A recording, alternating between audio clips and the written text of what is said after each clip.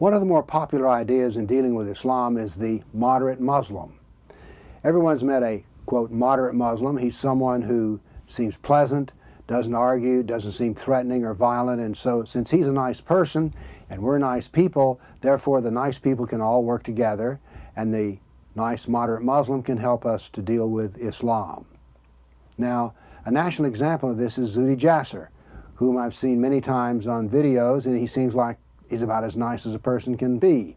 And the moderate Muslim talks the right way. That is, they say, look, there's problems with Islam, we need to reform Islam, and they'll even let you talk about some of the worst parts of Islam, like Islamic State, without getting hyper-defensive. So it seems like, okay, they're on our side, so therefore they can help us, and we can all work this out together. You meet these moderate Muslims at interfaith dialogues, university lectures, and of course the media loves them and gives them a lot of interview time, and they share the idea that Islam just needs a reform. Then we go further with the fact that, moderate Muslims are the real victims of Islam. And we hear this every time there's a jihad attack in America. After the jihad attack, we hear moderate Muslims say, oh, we're the ones who've been harmed, people look at us funny. Why, in Nice, France, after the truck jihadists killed over 80 people, Muslims complained about the fact, we don't get smiles and hugs anymore. So therefore, we're the moderate Muslims and we're the victims. Now then, let's get to the point. Moderate Muslims cannot change Islam. Those who think that Islam can be changed don't know anything about Islam. One of the more interesting things you can do if you're in a conversation with somebody about Islam is to say, what is Islam? I'll bet you money they won't know the answer. Well, here's the answer.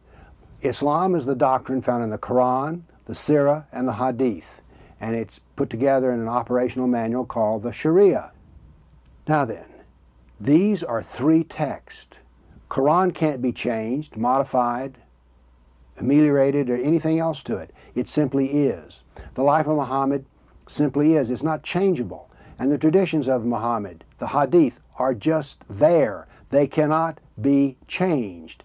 So how do you reform something that cannot be changed? Well, it turns out that you can't. What happens is that people think Islam is like Reform Judaism or Unitarianism. That is, it's kind of whatever you want it to be as long as it's nice. Well, Islam is not like that. It is a fixed doctrine. Islam is a bit much like geometry. It cannot be changed. Things are defined within it. A triangle has three sides, never four sides or two sides. Now you may say, well, we want triangles to have more sides and still be nice, but triangles, you can't add sides to them. So Islam is fixed in the same way. Moderate Islam is the part of Islam that is ignored. It's rejected. It's not practiced, but it cannot be changed. Now, every Muslim, moderate and immoderate, has the same Allah, the same Quran, the same Muhammad, the same Sirah, the same Hadith. So all the Muslims share the common bond, if you will, of having the same sacred text. The moderate Muslim is really Islam light, or Islam without all of Islam, and they can't change Islam. They don't practice it, so they can't change it. Islam can change Muslims, but Muslims cannot change Islam. Muslims can only choose to practice part of Islam that they like, but they cannot actually change it.